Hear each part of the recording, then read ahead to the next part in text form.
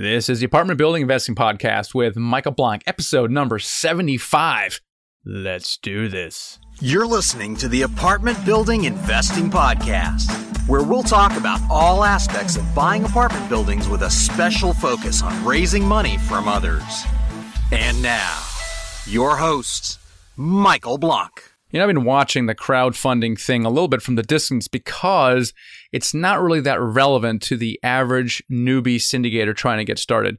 There's this huge, massive amount of capital out there chasing deals, and the crowdfunding platform, for some reason, only picks sponsors that have a gazillion, million, trillion of assets under management with huge track records. Now, I understand why they do this, because obviously they want a high probability play and don't want egg on face for investor ever to lose money. And so there's this huge amount of money out there, but it's not really accessible to most listeners on the show, which means that crowdfunding is only a bit marginally interesting. However, I wanted to check with Jillian Hellman, the CEO of Realty Mogul, and kind of get an update on the status of multifamily crowdfunding. And her company is interesting because from the beginning, she just focused on multifamily, not like many others who focused on single family house flips.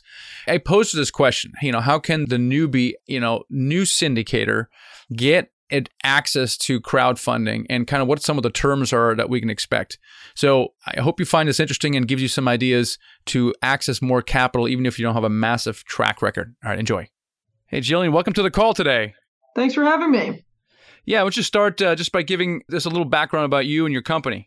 Sure. I'm the CEO of RealtyMogul.com, and we are an online marketplace for real estate investing. So we're a two-sided marketplace. On one side of the market, we have investors, and we have over 130,000 investors that have registered at RealtyMogul.com looking for passive investments in commercial real estate. And then on the other side of the marketplace, we have real estate companies. And these real estate companies are looking for capital. They're looking for capital to acquire more real estate and operate that real estate. And so we're the connecting tissue between these investors looking to invest passively in real estate and these real estate companies looking to invest actively in real estate. Yeah, 130,000, that's a huge number. It just shows how many people are hungry for some kind of return. Absolutely. Yeah, so it's been a little while since I dealt with crowdfunding on the podcast, about a year or so. Catch us up a little bit on how the industry has been evolving. Yeah, sure thing. So, crowdfunding really started probably about 5 years ago with the passage of the Jobs Act, or the conversations about the Jobs Act in Congress and the Senate. And so since then, I think crowdfunding has become more and more mainstream. This idea that you can raise capital on the internet for a variety of different things. In my case, we happen to be raising capital on the internet to invest in commercial real estate, but there's many different facets of crowdfunding. So I think, crowdfunding first started as kind of the Kickstarters and the Indiegogos of the world, where it was donation-based crowdfunding. And you've seen it evolve into investment-based crowdfunding, like investments in commercial real estate. And I think that crowdfunding is going to continue to grow and evolve. When we started our company in 2013, we'd never made an investment in commercial real estate through capital raised on the internet. We've now had investors invest over $300 million online. So it's continuing to grow. It's continuing to scale. I think they said that there's going to be over $1 billion in invested capital through crowdfunding this year alone. So it's really growing as a business and as an opportunity for investors to get access to private transactions that they never had access to before. Yeah, that's outstanding. Now, a lot of crowdfunding companies, when they first started, are focused exclusively on single-family house, short-term holds and flips. You guys decided to go right into commercial space. What's behind that decision? Yeah, I think that there was a huge opportunity in the single-family space in the earlier portions of our company, right? In 2013, 2014, even 2015, there was a huge amount of single-family residential that the banks owned. And in the crisis of 2008, 2009, the banks were offloading all of these residential properties. So you could buy residential property pretty cheap.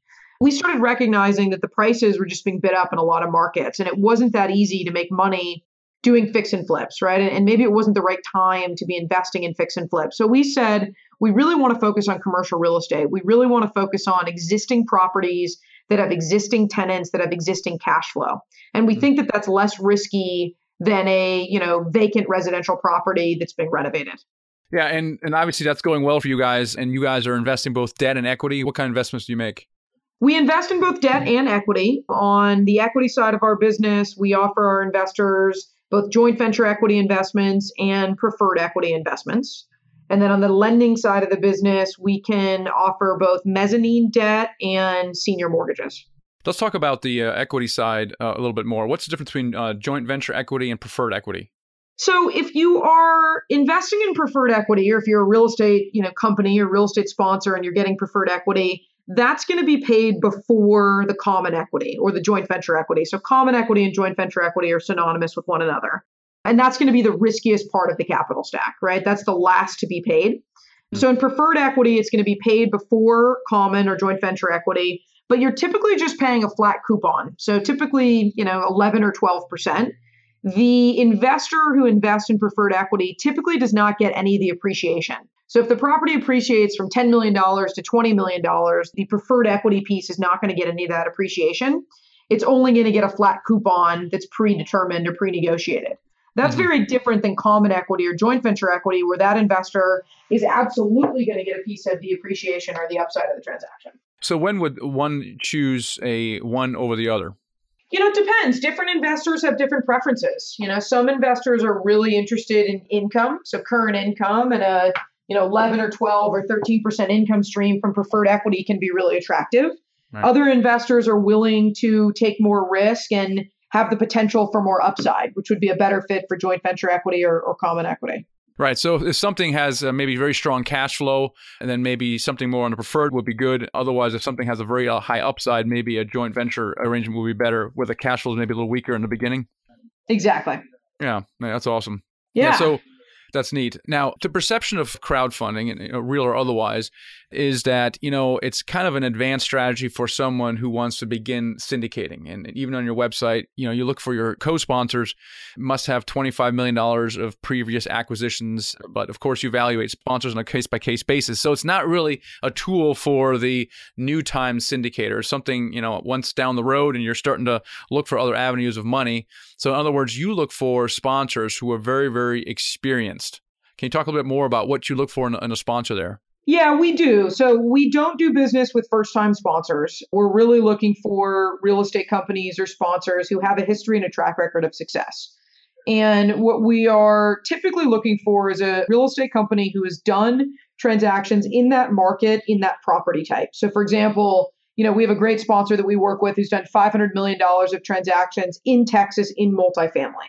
That is his bread and butter, right? He focuses in that market or in that state and in multifamily in particular. He's not doing retail and office and industrial and multifamily. He's really, really focused and hyper-focused on multifamily. So we obviously have a lot of investors on our platform, 130,000 that I mentioned earlier. And these investors want to work with sophisticated real estate companies. They want to work with companies that have a history of success, a track record of success.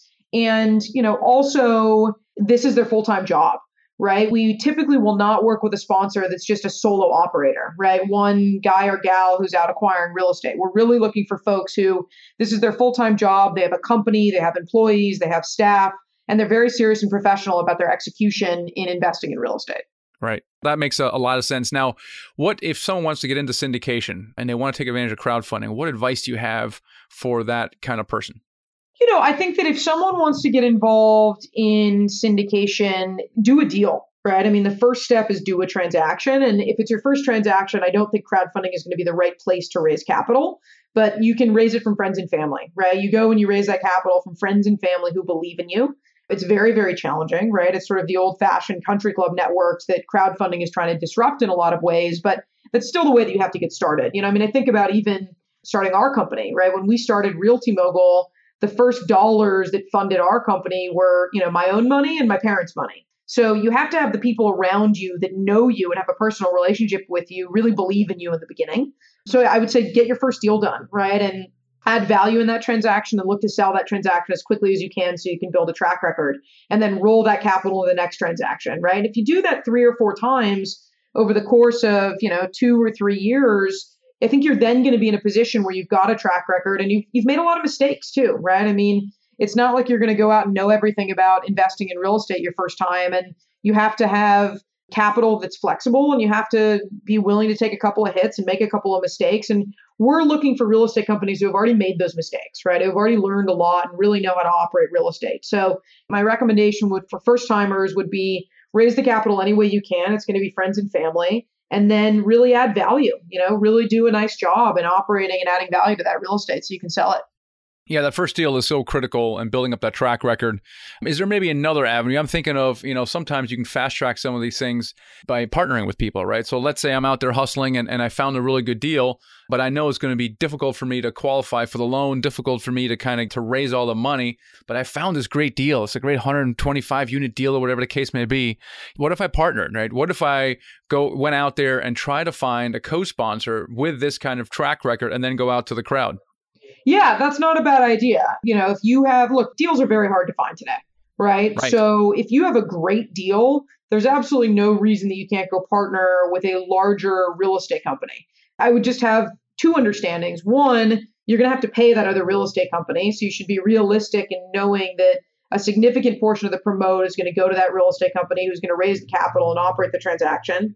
And two, you probably won't have control of the transaction, right? When we have co-sponsorships on our platform at Realty Mogul, we require one sponsor to really have final say, right? We don't want to be in a situation where there's infighting between sponsorship or there is a struggle to make a decision. So we really push for one sponsor to have that final say. So as long as you're willing to give up some control and you're willing to give up economics, it's worth it, right? And it's worth it to get into the business and to start to build a track record, because that transaction will become part of your track record. And you'll also be able to learn a lot from that real estate company that you're working with. Yeah, that's right. Even if you have a minority general partnership position, you can still claim it as part of your track record, especially if you found you're involved in it. Exactly. Yeah. What's a kind of a good deal for you guys? I mean, obviously you said good deals are hard to find, so you have a humongous number of people. My sense is there's probably more cash out there than deals at the moment. So in an environment where it's hard to do deals, what is a good deal to you? Can you describe it in terms of perhaps cash and cash return, overall average return, or even IRR? And how do you define a good deal that you would say, hey, this is something that meets our minimal criteria and we'll go out to the crowd with it? Yeah, so every deal is different. Philosophically, we really focus on cash flow in real estate. So it's not to say that we've never done a deal without cash flow. We have, but really philosophically, we're interested in real estate that has existing tenants and existing cash flow. So let's take an apartment building, for example, a 100-unit property in a B-class secondary market is probably the majority of what we do. We don't do a ton of core real estate. So no, New York City, Los Angeles, San Francisco, because we think that a lot of those properties are overbid and overpriced, and there's not as much cash flow, right? Just given the location, we tend to be able to find better cash flow in secondary markets in sort of a B-class asset. And we're typically looking for some opportunity to value add. So that 100-unit building, maybe 25 of those units have been renovated and the other 75 units haven't been renovated. There's an opportunity for the real estate company that we're working with to go in, renovate those units, release those up, and then eventually resell the property. We're typically looking for kind of a 7 or 8% average cash on cash return to our investors. And then we're typically looking at about a 15% IRR net to our investors. So after all the fees, after, realistic assumptions, realistic underwriting, we're typically looking for about a 15% IRR when we do our underwriting on the transaction. Gotcha. So 7 to 8% average cash on cash return over the life of the project. Let's say it's 5 years, and then a 15% IRR net to the investors. Is there typically a preferred rate of return on that, or that really depends on which kind of equity product the syndicator chooses? Yeah, there's typically, preferred equity is definitely preferred, but there's typically a preferred return on joint venture equity as well. Most often we'll see an 8% preferred return, and then there's a waterfall thereafter, typically a 70-30. So in that instance, the investor would get an 8% preferred return. And then when there's a sale of the property, 70% of the appreciation would go to the investor, 30% of the appreciation would go to the real estate company. Yeah, that makes a lot of sense. Another way to get into the game, obviously, is through investing passively. A lot of folks are doing that, and some are doing it just because they want to learn the business and trying to get into it that way. Let's look at it from the passive side a little bit more. So I have some money to invest. What requirements do I need to meet to be able to invest with you guys? So we're open to nearly all investors. We have two different ways that investors can invest. One is through a public non-traded REIT. And that vehicle is open to all investors. They can come online and they can invest in the REIT. The REIT is a real estate investment trust, and it is a pool of different commercial real estate investments. So it's a diversified pool of commercial real estate investments. And because that is a public entity, we're open to all investors. We don't have any limitations around only accredited investors. So that's one way that all investors can invest with us. We then have a separate section of the realtymogul.com website that is limited to accredited investors. And accredited investors are those with an income above $200,000 or a net worth above $1 million. And so for regulatory purposes, for our private transactions, we're limited to accredited investors. So again, our public transaction, which is the REIT, the Real Estate Investment Trust, is open to all investors. Our private transactions are open to just accredited investors. So the accredited investors are obviously fairly straightforward. If I'm not a non-accredited investor, what is the process for me to be able to invest with you guys? What is the process I have to go through? So the process is the same for all investors. You come to our website at realtymogul.com, you sign up for a user account, you then start looking at a variety of different transactions and you select which transaction you want to invest in. So you could select the REIT, or you could, if you're an accredited investor, you'd see the private transactions. You could select one of those. And then you can do everything online. You can fund online. You can sign your legal documents online. You can get reporting online, tax documents online. We've made the entire experience digital. That's awesome. To the investor, it doesn't really matter where the investment is being made. It just happens to be into the REIT. I think the only difference is that at that point, you can't invest with a specific property, right? It's kind of a blended trust. Right. If you're investing in the REIT, you're in a blended vehicle where there's a variety of different transactions. We have 11 different investments in the REIT today, and we usually add, a handful of investments every couple of weeks. And then, so you're in that diversified vehicle if you're investing in the REIT. If you are an accredited investor, you can pick and choose specific properties. So you can say, I want to invest in a specific apartment building or a specific self-storage center, et cetera. Right. Makes a lot of sense. What are some of the benefits of working with you guys, Realty Mogul, versus maybe some of the other ones? How are you guys different? Or I think at the end of the day, it comes down to track record, right? We've invested over $300 million in commercial real estate. The real estate companies that have been working with us have done multiple transactions with us. So I think that speaks to, them having a great experience, us having the capital when we commit and we say, look, we're going to be there at the closing table. And really the network that we've built. We have 130,000 investors on the platform. That's not an easy thing to do, right? To get critical mass of investors is a very challenging thing to do. And I think that we've proven over the last 5 years that we've been very capable of that and have grown the platform as such. Yeah, that's fantastic. Jillian, give us a little background on how and why you started this thing. I'm always fascinated with startups, especially when we're taking something traditional like equity or funding and we apply technology to it. Just give us a little story of how that came about. Yeah, sure thing. So I was in the banking world. I'm sort of a recovering banker, and I spent the latter part of my time in banking and wealth management. And what I found was that our wealthiest clients were real estate investors. Either they had real estate through inheritance, or they were buying real estate, or they were investing in real estate. And I thought that there was this huge opportunity to open up private real estate investing to a broader array of investors. It was right about that time that the Jobs Act was going through the regulations. And I thought there's a huge opportunity here. Sort of my two passions are financial services and technology. So Realty Mogul was the ability to blend those two passions, financial services, technology, and to bring real estate investing to a broader scope of people to help folks generate wealth and generate income. Yeah, it kind of brings it down to almost a non-accredited investor, much lower minimum than it was before. So yeah, it's been fantastic to watch the industry kind of evolve so quickly. Where do you kind of see it going over the next few years? I think that the business is going to continue to grow. As I see crowdfunding becoming more and more mainstream, more investors becoming more comfortable with doing real estate transactions on the internet, I think that it's going to continue to grow. And this is going to be, $1 billion industry. That's amazing. Jillian, I really appreciate you taking the time to catch us up to speed on Realty Mogul and crowdfunding. Thanks so much. Absolutely. I appreciate the time. This idea of partnering comes up repeatedly, right? If you don't have the experience, then find someone who does. If you don't have the balance sheet to qualify for a loan, then find someone who does. If you don't have the money, then find someone who does. So once again, this theme of partnering comes up. Wouldn't it be great that if you found a deal, you also had basically the money raising solved? All you need is someone with a track record, right? So find someone that has track record, and I'd be happy to partner with you. We talked about that before. If you go to themichaelblank.com/partner, it kind of shows you what our partner program looks like. But there's others like me out there that are experienced, that have track record, that have ability to raise money, and all they need is a good deal, right? Find those people. If you're a hustler and you can find deals, then that has a lot of value. Then you can partner with this co-sponsor, and that person will qualify for the loans, and you could take that to the crowd, right? If you have a good enough deal, and Jillian talked about some of the terms she's looking for, and the terms she's looking for with a 7 to 8% average cash and cash return over 5 years, that's what we look for in all our deals. 15% IRR, that's what we look forward also, right? So there's a great intersection between the deals that we're seeing that are actually possible and the point where you can raise money, and they're very, very compatible. So if you can align yourself with a sponsor, you find that deal with a sponsor, you say, look, we're going to go to the crowd. You don't even have to raise the money. All I need is your track record and your experience, and we can go raise this money. You don't even have to call your own investors. If you could do that, you're providing so much massive value simply by partnering. And if you do that, that'll propel you into the multiple hundreds of units very quickly if you have the ability to do that. So anyway, I hope that gave you some ideas about how you might be able to use crowdfunding for your own purposes. All right. If you haven't done so already, do 2 things. One is leave me a review on iTunes. I love reading those, and it gets the show out to more people. And also, if you haven't done so already, grab my free ebook, The Secret to Raising Money to Buy Your First Apartment Building. You can get it in 2 ways. One is on themichaelblank.com/ebook.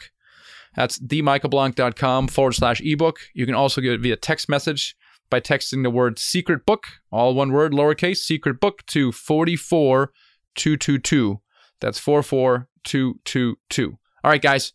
Appreciate you. Catch you next episode. Thanks for listening to the Apartment Building Investing Podcast with Michael Blank. For more free podcasts, articles, and videos, go to themichaelblank.com. There, you can also download the free ebook, The Secret to Raising Money to Buy Your First Apartment Building. Till next time.